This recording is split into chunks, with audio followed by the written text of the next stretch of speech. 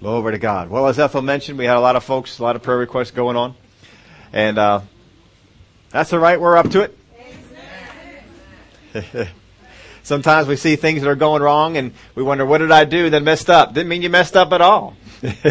Just means stuff's going on. Stuff's coming in your way. But you're ready for it. You're ready for it. You got yourself ready by listening to the Word, digging into the Word, getting the Word as a good foothold on your life, and you've been meditating on it. So you're ready for whatever the devil wants to throw your way or the world wants to throw your way. You tell him, bring it on, devil. I'm not giving in. I'm not giving in. We got some more things to get on that here today. Just to catch you up on it. Lothar was put in the hospital, was it Thursday night? And he was still there on Friday. I was up there to see him. Did he go home yesterday? Are we still there? All right. They're still rehydrating him and doing some tests and things like that, but he was looking much better when I was over there on Friday. Marilyn's going to be coming home tomorrow from her rehab. So that's going on. Jolly was in an accident on Friday night. Came through that with some bumps and bruises and things like that, but glory to God. He's doing much better than his car.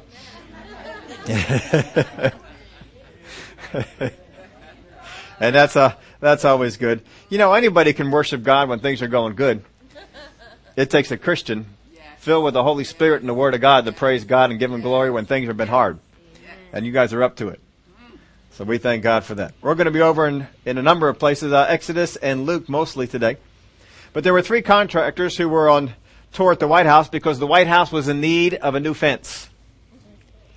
And so one guy was from Maryland, one guy was from Delaware, and another one was a local contractor right from Washington, D.C. And so the guy from Maryland, he said, well, I can do this job for about $900 just to repair the fence that was there. He said, about $450, I'm sorry, $400 for the materials, about $400 would pay the guys to do the labor, and about $100 profit for me. So the guy from Delaware, he said, well, I can do it for about $700, about $350 for the materials, $350 to pay the people that I'd hire, and $100 profit for me.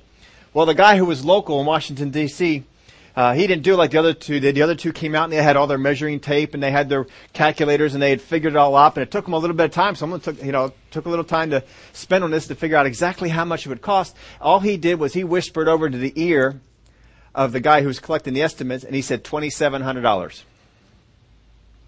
And he looked at him and he's just kind of shocked. He said, $2,700? You didn't measure anything? You didn't calculate anything? You didn't look at anything? How do you come up with such a high number, $2,700? He said, it's easy. $1,000 profit for me, $1,000 profit for you, and for $700 we'll hire the guy from Delaware. Oh my. Well, we're talking about God's measuring stick today. How He measures things. How He comes up with the things that He does. The last couple of weeks we've been looking at the suffering aspect of our topic here. Whether we're being steady, whether we're being stubborn. We looked at how the difference between the pressure from God to correct us is different from the pressure of the world to conform. There is pressure from God to correct, but there is pressure from the world to conform. We need to discern the difference and respond to one and not the other. We need to respond to God's correction quickly, and we need to resist conformity on a continual basis. 1 Peter 5 verse 10 says, but may the God of all grace, who called us to eternal glory by Christ Jesus, after you have suffered a while, perfect, establish, strengthen, and settle you. Glory to God, we're going to be doing some suffering. But we got to make sure it's the right kind of suffering, because sometimes people are suffering for the wrong things, and that's why we spend some time looking at what kind of suffering we were supposed to do. But we're going to look at 3 guys and some of the ways that God measured these 3 guys. And I know you're familiar with all 3 of them, but you may not be familiar with all the things that are going on in their lives. Exodus chapter 24. Now He said to Moses, come up to the Lord, you, Aaron, Nadab, Abihu, and 70 of the elders of Israel, and worship from afar. And Moses alone shall come near the Lord, but they shall not come near, nor shall the people go up with him. So Moses came and told the people all the words of the Lord and all the judgments, and all the people answered with one voice and said, all the words which the Lord has said we will do. How many times have you ever heard people say, yeah, we'll do that, and a week later they're doing something different? They're not used to suffering. They're not used to staying in a place and feeling pressure to conform.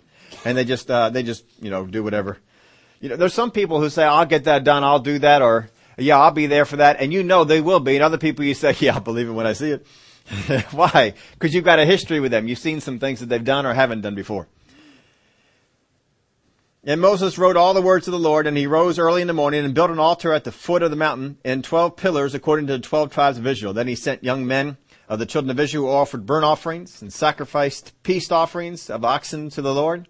And Moses took half the blood and put it in basins, and half the blood and he sprinkled it on the altar. Then he took the book of the covenant and read in the hearing of the people. And they said, all that the Lord has said, we will do and be obedient. Boy, that sounds good, doesn't it?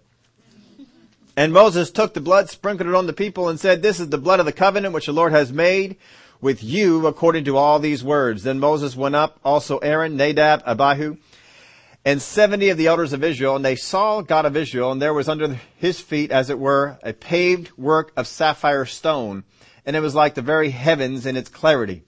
But on the nobles of the children of Israel he did not lay his hand. So they saw God, and they ate and drank.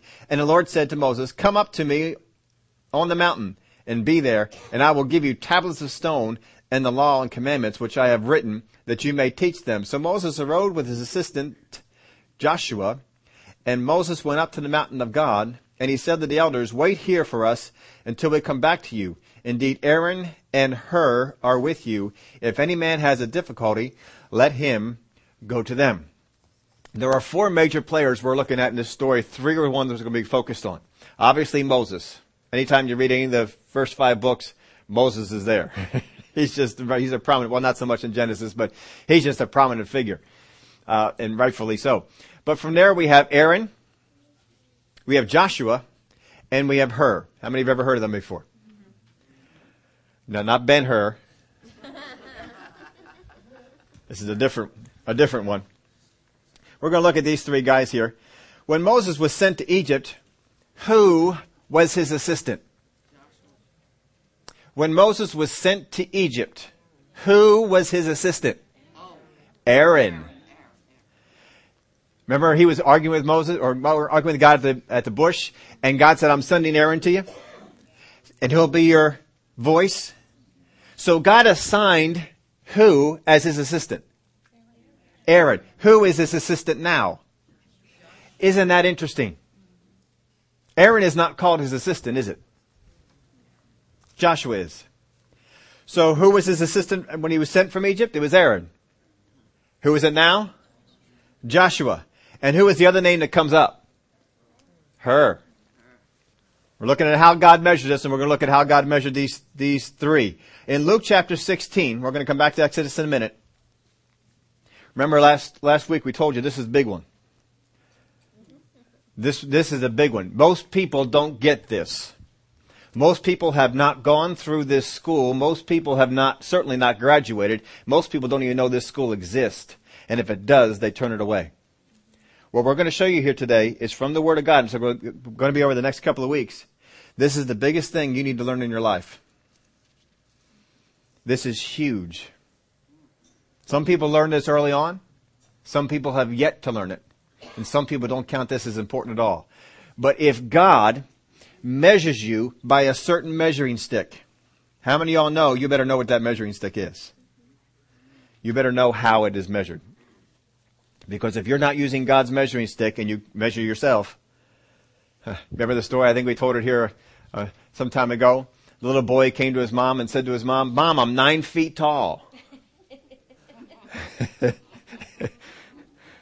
Well, he didn't use the right measuring stick.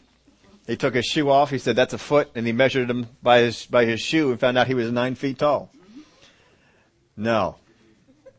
You may think you're 9 feet tall using your measuring stick, but God doesn't see you that way, maybe. You've got to find out what his measuring stick is. So Luke chapter 16, verse 10. The whole passage here is good, and we'll probably get into more of the whole passage later on. But I want to focus on these few verses.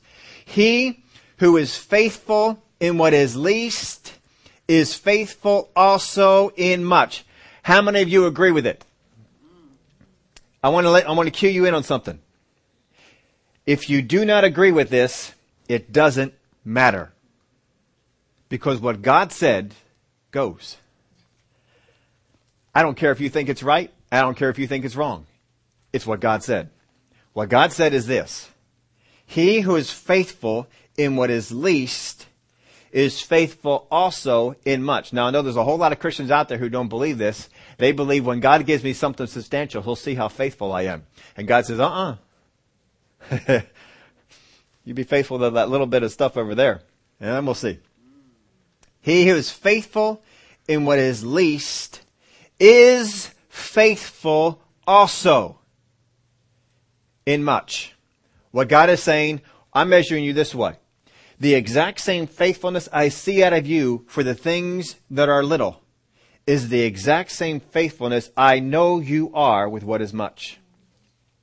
And he who is unjust in what is least is unjust also in much. This also means if you are unjust with God with $100, you will be unjust with God with 1,000. Amen, anyway. Therefore, if you have not been faithful in unrighteous mammon, who will commit to you your trust the true riches? In other words, if you can't even be faithful with money, who's going to give you what is really valuable?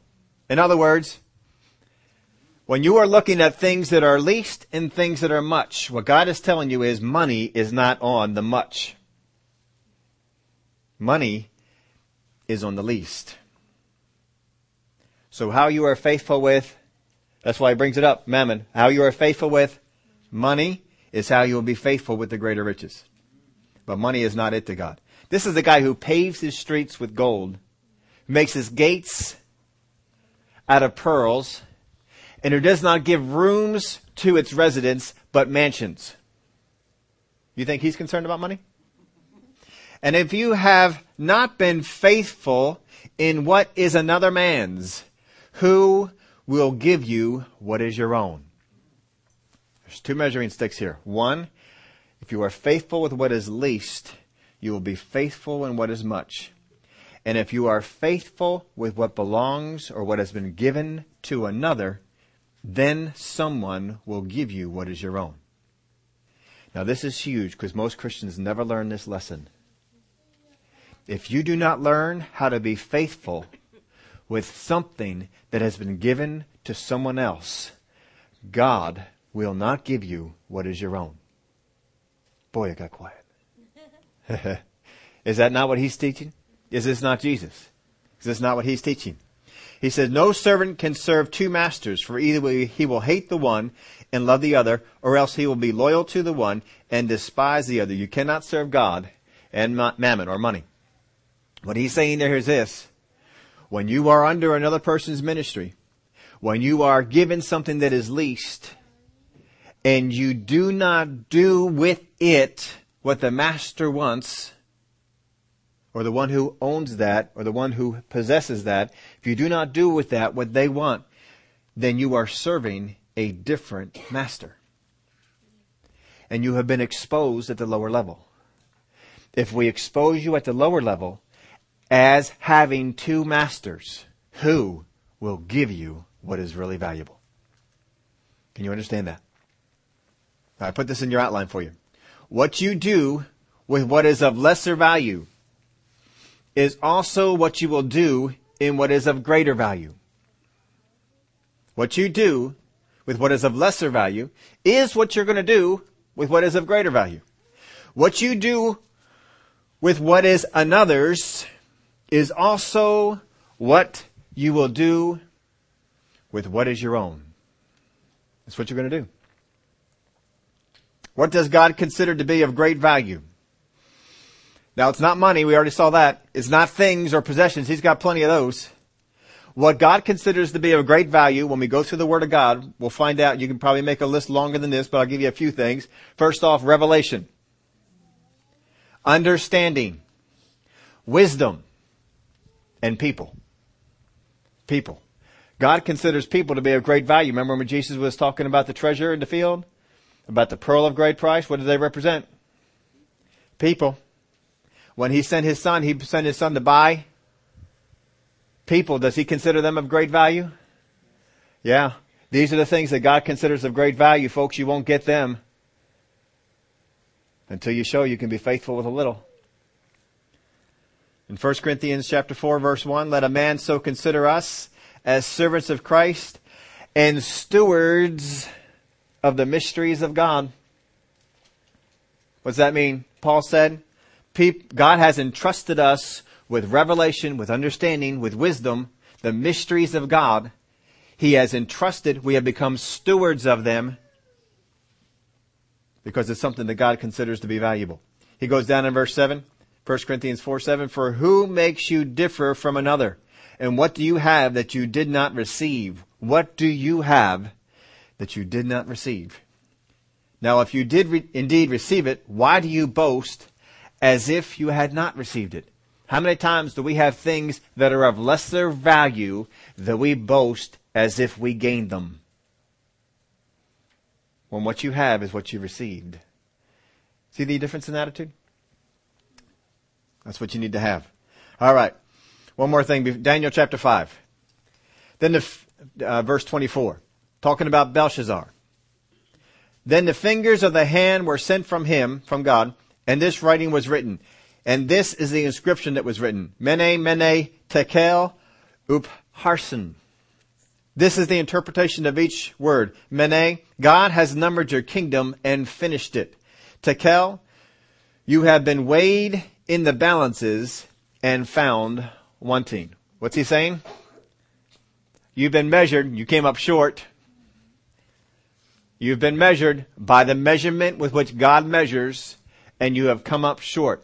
If you want to really get into this, go back to look at Belshazzar and look at where he came up short. Look at what he did. Did he honor the revelation and wisdom and such from God? He disdained it, even put Daniel away. Daniel wasn't doing much of anything in the kingdom anymore.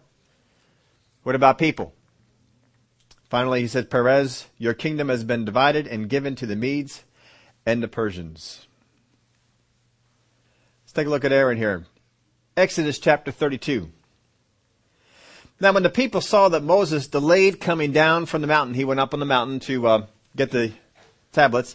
The people gathered together to Aaron and said to him, come, make us gods that shall go before us, for as for this Moses, the man who brought us up out of the land of Egypt, we do not know what has become of him.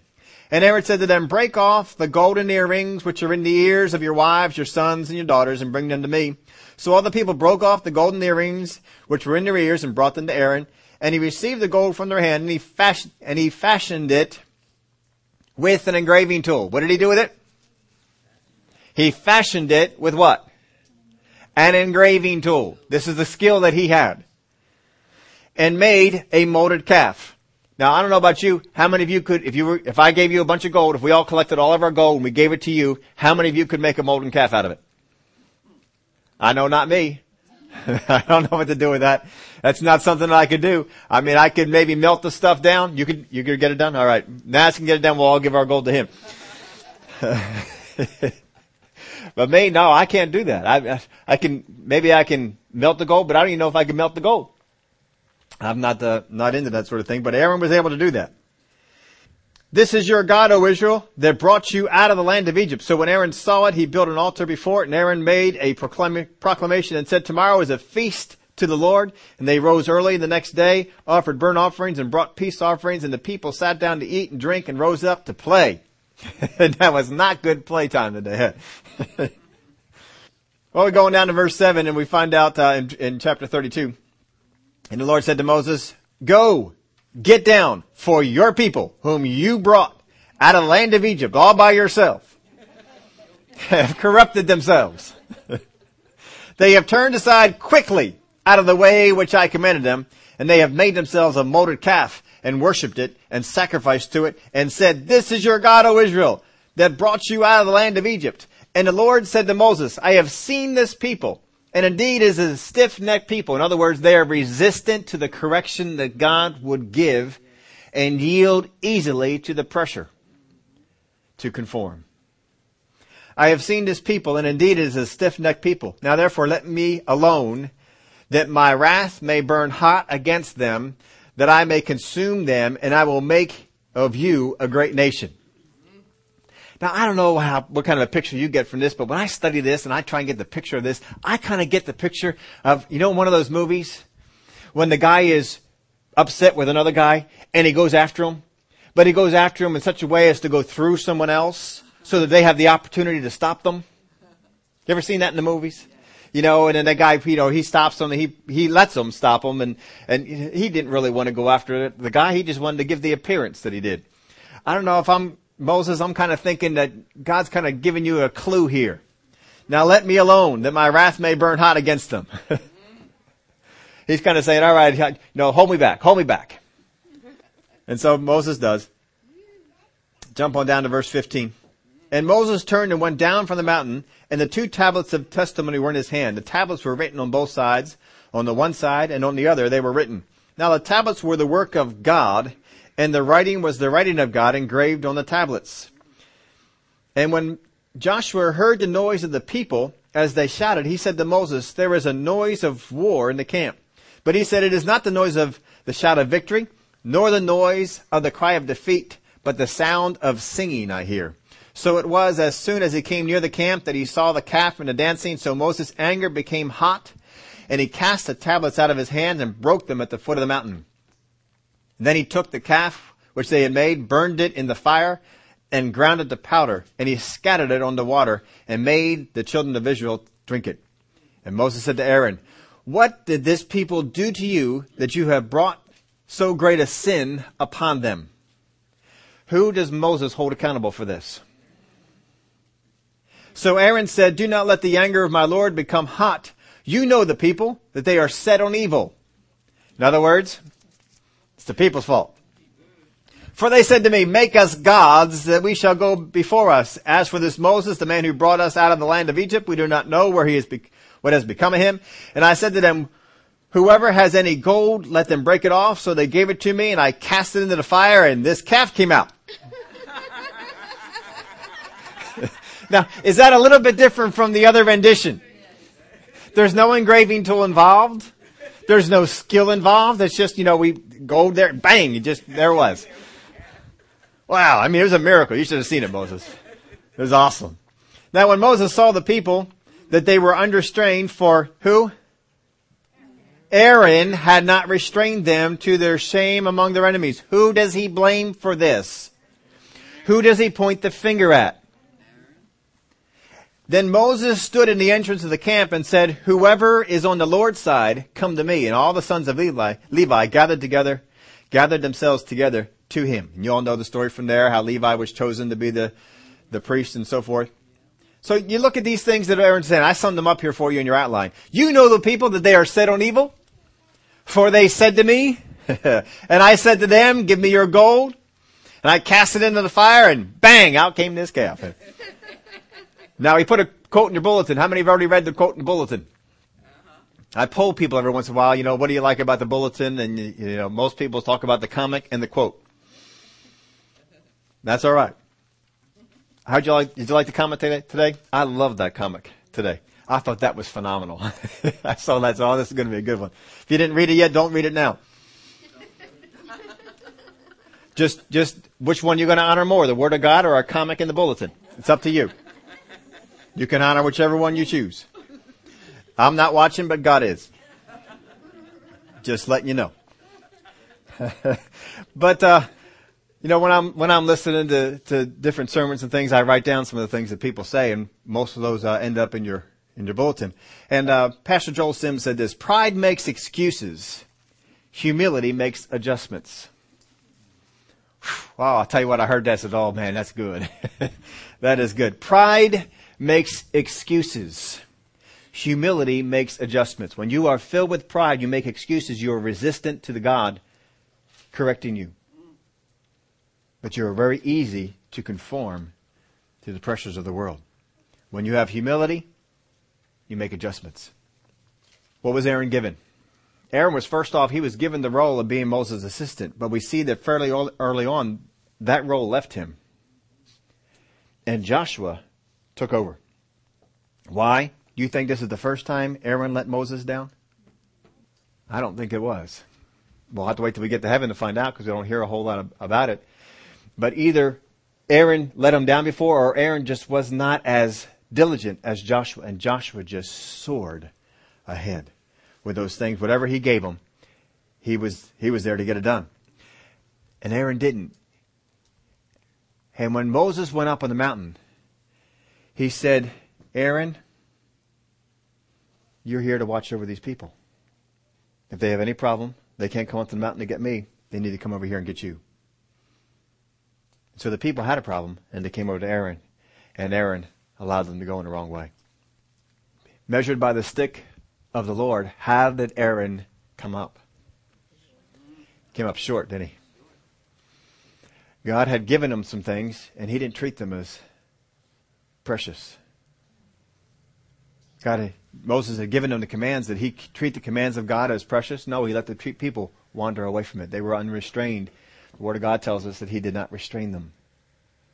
Here's our next guy. Hur. Isn't it odd? How many people did Moses put in charge when he went up on the mountain? Aaron and Hur. And yet there's not a thing said about Hur. Does that strike you as odd? Why are we pointing the finger at Aaron? In Exodus chapter 17 and verse 12, we see Hur show up in the scene. When Moses' hands became heavy, they took a stone and put it under him, and he sat on it. And Aaron and Hur supported his hands, one on one side and the other on the other side. And his hands were steady until the going down of the sun, so they continued to keep winning. And they kept going in victory. In Exodus 24:14, and he said to the elders, wait here for us until we come back to you. Speaking about Joshua and him. Aaron and Hur are with you. If any man has a difficulty, let him go with them. So why does he not share the blame with Aaron? Now, first off, I want to explain to you who Hur is. And we have two accounts of who Hur is. One is that Hur is the husband of Miriam. That is from Josephus. He tells us that Hur is the husband of Miriam. Another account tells us that Hur was the son of Miriam. Well, he's one or the other. But you can kind of see that the people that are closest to Moses are kind of people that are close to him in relation-wise. You know, and we've experienced that here in this country. How many times I've heard before? I think Europe was accusing us. He said, we thought you were a two-party country. It seems like you're a two-family country because everything that seemed to be happened outside the Bushes or the Clintons. I mean, we either had a Bush president or a Clinton president, and then a Clinton running for president.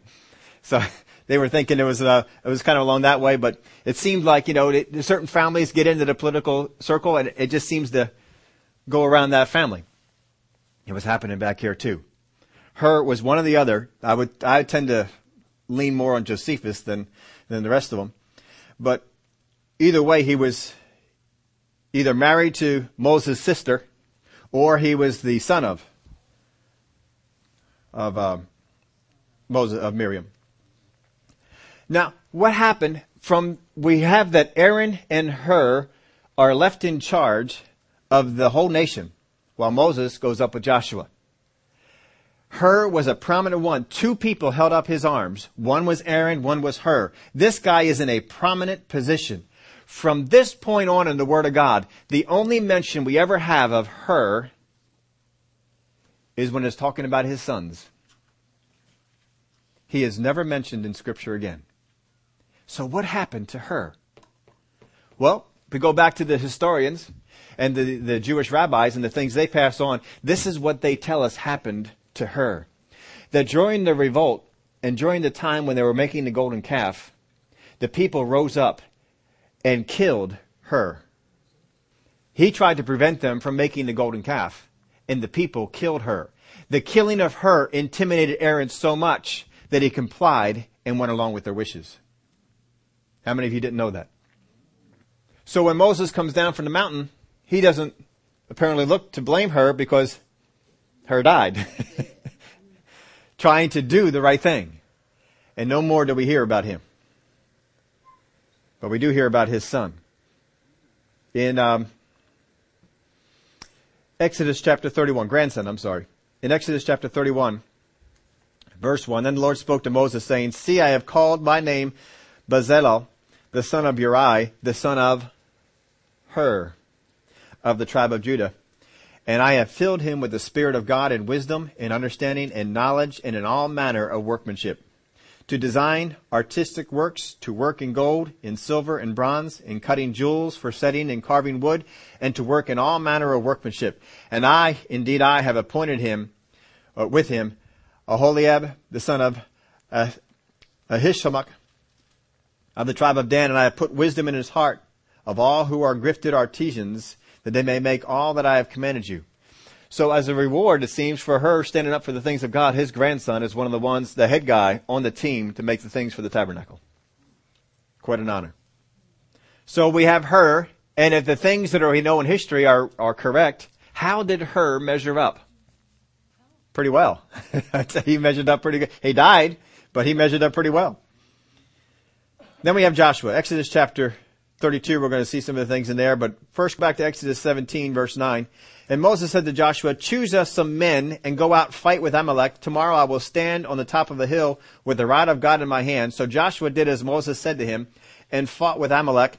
And Moses, Aaron, and Hur went up to the top of the hill. In verse 13, so Joshua defeated Amalek and his people with the edge of the sword. Then the Lord said to Moses, write this for a memorial in the book and recount it in the hearing of Joshua. And I will utterly blot out the remembrance of Amalek from under heaven. Joshua is taken from a place of being a slave in Egypt to commander and chief of the army. I don't know what kind of training he had in Egypt. Maybe he was, of all the people, of all the slaves, maybe he had the most qualifications. We don't know exactly what it was. Maybe there was anointing that came on him. Maybe God said, this is the guy I picked. We don't know what it was, but Joshua is put in charge of the army, and he does a doggone good job. He does really well at this. He leads them out into this big campaign, people who have never really fought before, and they win. And the hand of the Lord was with them and helping them, but Joshua had to take what he had and use it. As we already read for you, in Exodus 24 and verse 13, he's called the assistant of Moses. So we wonder, why has he been elevated to this spot? In Exodus chapter 33, in verse 11, so the Lord spoke to Moses face to face, as a man speaks to his friend, and he would return to the camp, but his servant Joshua the son of Nun, the young man, did not depart from the tabernacle. So from all the things we know about Joshua, we're trying to put together some things about how would God be measuring this one. When Moses went up on the mountain, Joshua is called his assistant, and Moses had a little spot where they camped from, and then Moses would leave there and go up and speak with God, and then come back and then go up and speak with God, and Joshua was left there, and he was to be there to be the assistant for Moses. But Joshua was commander of the army. And when Moses comes down, after God says, go on down, they've messed up, they've made this whole thing going on, get on down there, Joshua is still waiting for Moses. But he's the commander of the army. Now when he comes down, Joshua tells Moses what he's thinking. I'm sitting over here, I'm listening to the sound, and it sounds like there's war in the camp. What's Joshua's responsibility? The army. You want to talk about suffering, folks. Joshua is going through some suffering while Moses is up there in the cloud. Because he's down there, he can hear what's going on. Moses apparently cannot. But he can hear what's going on. The whole time he's hearing, they are in a battle, and I'm up here. I'm supposed to be down there. If they're in a battle, I should be down there helping them. But I'm up here. I'm supposed to be assisting Moses. I'm supposed to wait for him until he comes down. But they need me down there. But I'm up here. Now he's not concerned about his own needs.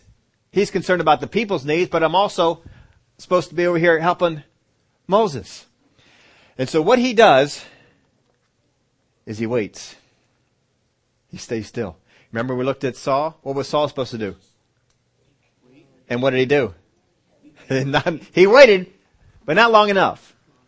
And he decided to go down, and as soon as he went on down and sacrificed, then Samuel came on up. But Joshua waited the whole time. When Moses finally makes his appearance, come on, we need to get down there. We need to get down there. Sound of wars in the camp. And Moses said, no, it's not.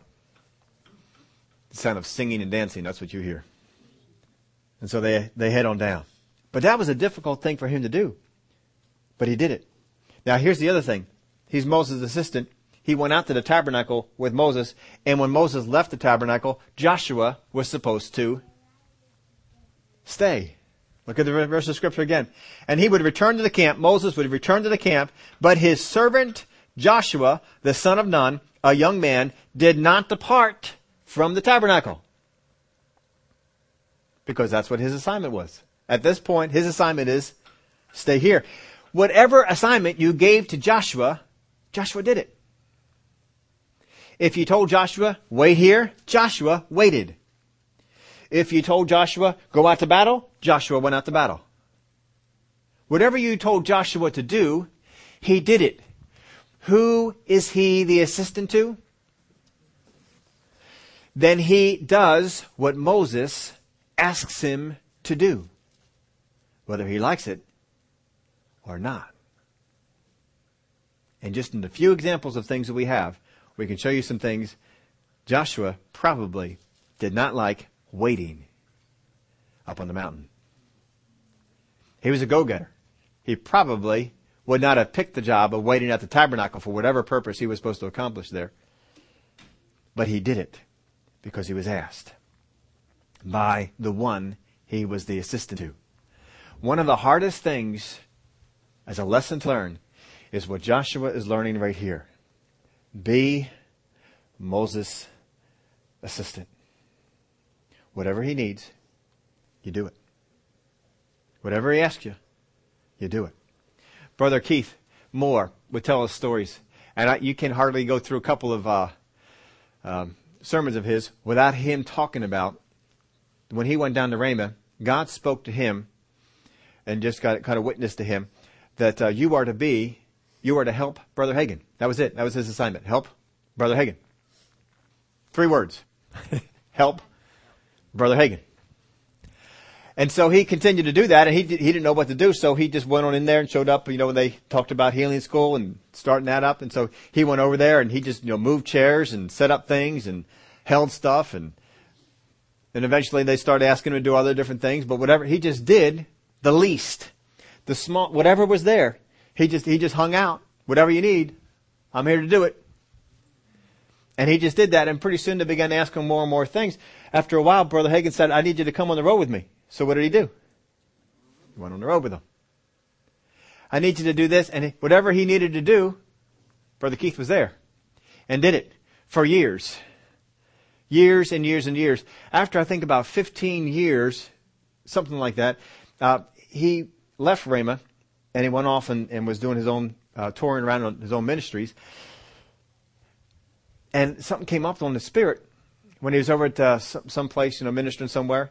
He said, the Lord speaking this to him, I never told you were done helping Brother Hagin. He said, no, you never did. And so he said, I immediately picked up the phone and called Brother Hagin and said, do you need help? Well, yeah, sure. If you can, come on out. We're going to be over here.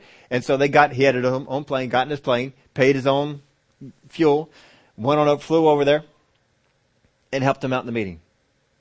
And he said there were times that Brother Hagin said, yeah, if you can, we can use some help over here. He said it was inconvenient. It was not the easiest thing to do, but what was the assignment? Help Brother Hagin. He hadn't been released from that. So he continued to do it while he was doing all the other things. See, he was learning. Be faithful in what is another's in order to be given what is your own. This is the hardest thing for Christians to learn. Because how many of you have ever had a boss that you agreed with everything they did 100%? Nobody? No. I mean, come on, we've always got bosses, and we always know that there's a better way to have done it than the way that they chose or the way that they're going about doing things. I didn't learn this lesson in my life right away. It took me a little while to learn it. I made some mistakes. I spoke some things against some bosses I had. That's my fault. That's not their fault. That was my fault. I had to get that fixed and make the adjustment. If I made the adjustment sooner, it would have been better. But I didn't. I told you the story the day. I can still remember the day that this dawned on me. And the day I made the adjustment and made sure I never had to make the adjustment again was when I was working over there at Kelchner's Horseradish. I was serving in a church and working over at Kelchner's Horseradish. And I think I told you this story before, but we constantly ran out of product.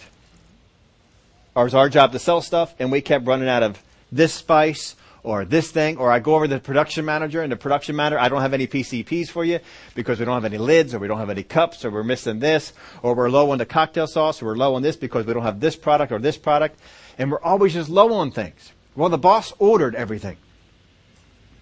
He ordered it all. And there was one time I was in there. I remember the day. I can remember it so well. I can remember what I was wearing.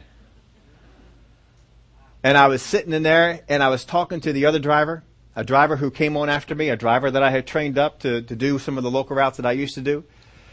And I was talking to him, and I was frustrated. Anybody ever been frustrated at work before? I was frustrated.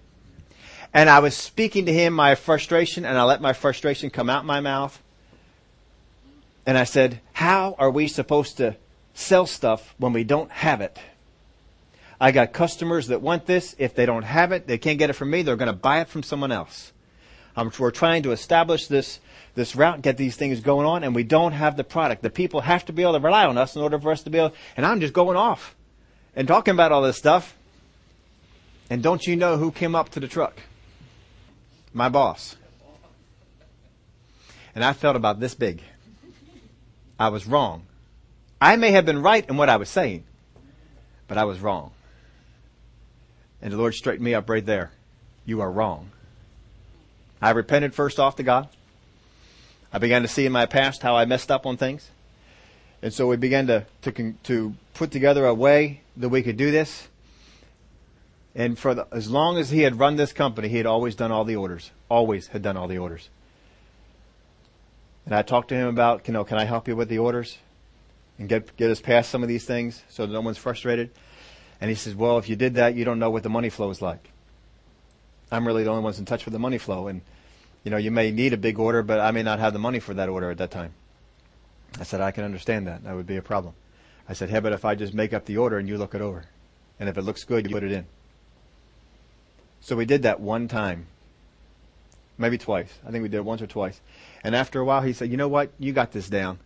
Go ahead. You just call the order in. From that point on, I made all the orders for all the dry product, all the stuff that we sold. And he just let me go with it. But it had a cascading effect because pretty soon he'd call the production manager and he says, I want you to make all the orders for all the stuff that you need. If you need lids, if you need PCPs, if you need cups, whatever it is you need, you put the order in. You don't have to go through me anymore. The production manager came up to me and says, you changed the way this company operates. And he said, well, we won't be out of this stuff again. And we got some things fixed up, but I was wrong. Now, if I may have thrown this thing out, but if he didn't want to go along with it, would I be right going around complaining about it? No, I learned that lesson. Nope, can't do that. I've got to be faithful with what belongs to someone else. From that point on, I never spoke bad about my boss again. As far as anyone was concerned, he was the best boss in the world. I made sure I never spoke evil of him, never spoke poorly about him, never said anything about the things that he did. I learned my lesson. If I am not faithful with what is another's, God will not put in my hand what is mine. I applied that in the places I was at, in the places I served in churches, because I've served under pastors who didn't do things the way I believed. He didn't teach things the way I saw them in the Word of God. But what I had to learn was they're doing things according to their convictions or according to what the overall scheme of things that God is showing them. And I had to rely on that and trust that. And come to a place where I learned I'm not going to second guess them. I will trust them. That changed me from that day. I still remember that because that changed my life. And I learned, no, I need to make sure that I'm faithful with those that I serve under. Whatever boss I have, I got to make sure I'm faithful. I speak well of that boss. Even though they do some things, come on, bosses. They don't always tell you why they're doing something or whatever. You can get frustrated real easy. No, I'm not going to let that frustration come on. I will do what I can with what I have. And I will make sure I guard my mouth and the things that I say. Because if I am faithful with what is in others, God will give me what is mine. This is a lesson that many Christians never learn. Isn't it unfortunate? Because it's huge. What God is teaching us in the Word of God is, you will never get a ministry of your own unless you are faithful with someone else in theirs. Now, there's some exceptions to that, and we're going to go over that. But here's what we see of Joshua. He can follow instructions, and he knows how to wait. I tell you what, Christians, if we can just get those two things down, follow instructions and learn how to wait, you'd be doing a whole lot better. A whole lot better. 1 Peter 5 and verse 12. But Silvanus, Silas, as you know him, our faithful brother, as I consider him, I have written to you briefly, exhorting and testifying that this is the true grace of God in which you stand. Our faithful brother, as I consider him. Paul considered Silas a faithful brother. Why? Because Silas came along to assist him and to help him. And no matter what they went through, Silas was right there. When they were beaten and put in prison, the Word of God tells us that Paul and sang praises at midnight to God, and the prisoners heard them. Paul's not in there singing by himself. Silas is singing with him. How many of you, if you were Silas, are saying, Paul, I told you we shouldn't go here? Just because you had some dream in the middle of the night doesn't mean we should both go on here. This is obviously not God. Come on, how many of us could be doing that sort of stuff? Silas, don't do it. Nope, we're in there singing and praising God. Paul, if God told you to come here, I'm here with you. I don't care if we die. I'm here with you. That's the man who learned.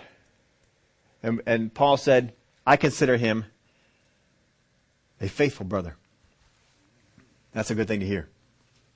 Now, as with anything, this is in your outline, there are people who are given things of great value. This is real important as you understand this, because this is where you see some people get in trouble. As with anything, there are people who are given things of great value. Great value to who? To God. That God will give things that He considers to be of great value, and He will put them in people's hands because they've shown to be faithful in what is of lesser value. And those who take them. There are people who are given things of great value, and those who take them. The children of Israel, are they considered to be of great value to God? Saul was given the kingdom. David was given the kingdom. Did Absalom ever reign over Israel? Why did he reign? And he did. He took the throne, didn't he? Why did he take the throne? It was not given to him, was it? It was taken. He took it. He usurped it. There are other people in the Word of God that have come and they usurped the throne too. The one queen who took over the northern tribes of Israel for a while, she killed all the sons who would have been heirs, but she missed one. And he was raised up until the day that he would be able to take it over himself. She stole it. Does she still have it? Yeah, but God didn't give it to her. When David was going through and had opportunity to kill Saul, he had opportunity to take the kingdom. And what does David say? I'm not going to take it. It's for God to give it to me. It's not for me to take. See, there's a difference. A person who knows how to be faithful in what is another's is also respectful that God gives it. It is not taken. And those are the people that God honors. As with anything, there are people who are given things of great value and those who take them. Don't be among those who take them.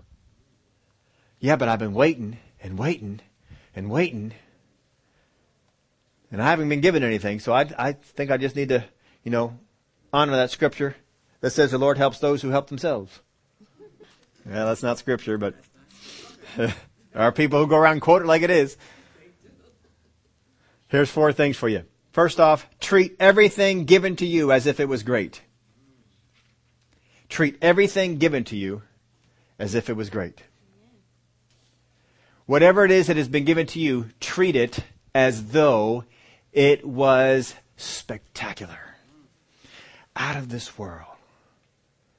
great. If someone gives you a suit of clothes, don't treat it as, oh, what is that? No, treat it as something great. If God blesses you with a car, treat it as something great. If God gives you a house, treat it as something spectacular. But you see, what happens a lot of times is we have been given some things, maybe not given houses, but given the opportunity to own a house. And what do we say about that house? Oh, this old house, man, I hate this thing. Everything's always breaking. Oh, this old car, I hate this car. This car's no good. This car's always breaking down on me. This car's eating gas. Hate this car. What are we doing? God has given us a spouse. How are you treating that spouse? Are you treating it as something great, or are you treating it as something common? What are you saying about that spouse? Well, you don't know who my spouse is. If you knew, you wouldn't. I don't care who your spouse is. I'm saying, what are you saying about it? Because what you say about it is telling you how you treat it, how you look on it. Do you see it as something great? When God gives you revelation, understanding, wisdom, how do you look on that? Yeah, I'll get to that. I'll eventually, I should listen to that again. I'll get to it. You're not one who's treated things with respectful.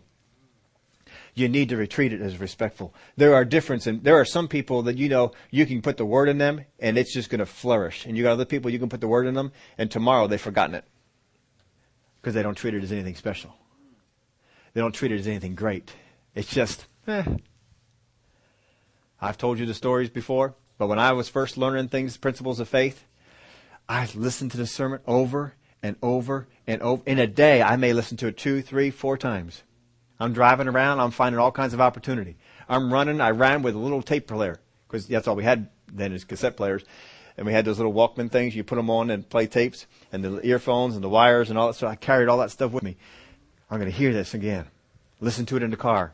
I found a way in my driving around the truck to listen to this stuff. There are some things that there's more revelation here. I got to get this. And I would sit there and write out what the guy was saying. Verbatim.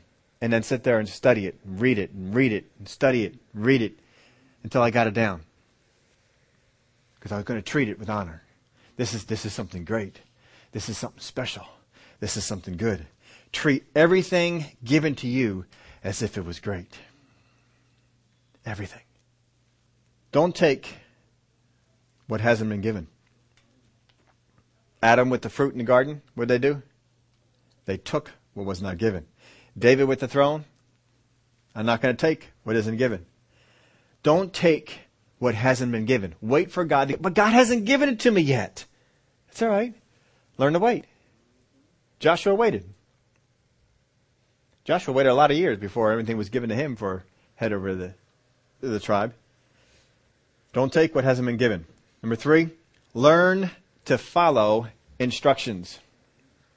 Learn to follow instructions. In order to learn to follow instructions, you know what you got to do with the instructions? Honor them. Treat them as great. How many of you have ever followed instructions and kind of halfway read them? And then after it didn't go together right, then you go back and you read them right. And find out what you did wrong. And you got to take the whole thing apart and then put it all back together again. Learn to follow instructions. And to wait. Tell you what, if you can learn to do these things, you're going to graduate out of this class. Treat everything given to you as if it was great. Everything. Don't take what hasn't been given. Learn to follow instructions, even if you don't agree with them. And to wait. Brother Keith would also be talking about some of these things on his state. People would always come up to him when he was in the ministry in the church that he's now pastoring, and they would have things for him to do. You know, if you need to sing different songs, you need to preach different messages, you need to whatever it is. They're always telling them things to do, not to do, stuff like that. Change this, change that. And he said, "You know what? I don't get to do the things that I want to do. Why would I do the things that you want to do?" That's an important lesson to learn. He had to do the things that God wanted to do. That's what you learn by serving under someone else. You learn to do what God says to do, not what you want to do. And that's an important lesson to learn. He says, if I don't get to do what I want to do, why am I going to do what you want to do? How many of y'all know when you're walking with God, you don't always get to do the things you want to do? Now this one's real important for you to get. Because some of you might be sitting there and saying, well, I don't care if I ever get a ministry. I don't care if God ever gives anything to me. I'm okay. I don't really have that burden. I'm just happy to go to work and serve here and do some things here. But not everyone makes it on to great things. Not everyone in the body of Christ makes it on to great things. But that does not mean that everyone isn't intended for them. Not everyone makes it on to great things. But it doesn't mean that everyone isn't intended for them. The Word of God, Paul teaches us. He says, in a great house, there are vessels of gold and silver and vessels of clay and wood. He said, purge yourself from the latter, the things in his list, the things of the flesh. Purge yourself from those things, and you will make yourself into a vessel of gold and silver, a vessel of honor. You know what? We need to have the attitude that, Father God, I'm going to make myself into a vessel of honor. Whatever you choose to do with me after that is up to you. But I'm going to make myself into a vessel of honor. I'm going to do the things that you said to do. There's more to be learned on this, because I hope you all get to the place where you see this and graduate. Some people in the Word of God graduated after a couple years. Some people in the Word of God graduated after 40. And some of the people who stayed in this the longest, it was not because they were missing God.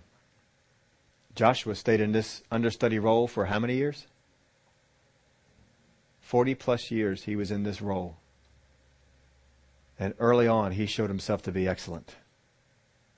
And he never faltered from that. But you know what? Moses was doing okay. There's nothing wrong with what Moses was doing. There was not a need for Joshua to take on that role. But when the need was there, Joshua was ready. He was ready for it. David was ready to take the throne when God was ready to put him in. There's a lot of people in the example that we're going to look at in the Word of God. Some people succeeded, some people failed. Some people learned the lesson, some people did not. But it's imperative that we learn, because if God is saying, this is the measuring stick, this is how I measure you. Faithful with what is least, you will be faithful with what is great. Faithful with what is in others, you will be faithful with what I give you as your own. This is God's measuring stick. This is how God measures us. If this is how He's measuring us, then we should fully understand what it is. Know who succeeded and who failed, and how we can excel. Because the thing that holds so many Christians back from moving on is they don't understand the measuring stick. What is being faithful with what is least? What is being faithful in what is in others? How do I know if I'm being faithful? Because I'll bet you that every person here thinks, I've been faithful with what is least. But you know whose opinion matters? It's not mine. I may stand before God and say, oh God, I've been faithful. And God said, no. No, I know you think you are. But not in my book. But God, what are you looking for? How many of y'all want to know? What's God looking for? Because it doesn't necessarily mean that you're missing it. But you need to know. And if you don't know for sure what God is looking for, then how do you know for sure that you're doing it? You may think you are. Maybe you're being faithful as far as you ought to be. But Brother Hagin he shared this story with us. When he was laying on the bed, still sick, bedfast and all that sort of stuff. And he was saying when he learned from the Word of God that through faith you can overcome anything. You can receive anything. And he said, he was talking to God about it. He says, God, if you were to show up right now in my room and tell me, Kenneth, you're not in faith, I would call you a liar. Because I know beyond a shadow of a doubt I'm in faith and that I believe. And if you were to, I don't mean any disrespect, you say, but if you were to show up right here, I would tell you, that's not right. And up in his spirit, he said, it came these words. He says, you believe as far as you know. Boy, that set him on a whole new path. He says, oh, yeah. If you ever read his story, you know that set him on a whole new path. That put him on the path to finally get up from that bed and walk around and live until, he was 85? Something like that. Even though he's supposed to be dead by the age of 16. You believe as far as you know. There are many of you that are suffering for some things. There are many of you that are believing God for some things.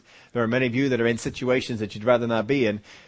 And you're, Father God, I'm faithful. Father God, I believe. Father God, and the same answer is there for us. We're faithful as far as I know. I believe as far as I know. You got to expand your knowledge. You got to expand where you're going with that. And we're going to look into the Word of God. We want to see the examples of people. Who was advanced? Who was held back? Who usurped things? Who took things? And who was given things? How does God give us these things? How do I take them?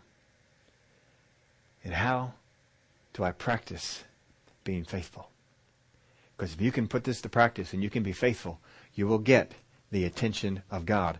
Just like a shepherd boy on the backside of the wilderness, so to speak, got God's attention to become king. How Moses got God's attention in the wilderness taking care of goats. How Paul got God's attention who was out there killing Christians. How Peter got the attention of the Messiah. How is it that they got their attention? We need to find these things out. Anybody else want to know what these things are? I want to know what these things are. All right, God, how can I get your attention? How can I get you to look on me and say, all right, this one's ready. This one's ready to be moved on. Finally, we got them there. I want to get myself into that place. So I want to learn some things from the Word of God to help me out in that. Hope you all wanted to learn that too. What is it to be faithful? Would y'all stand up with me?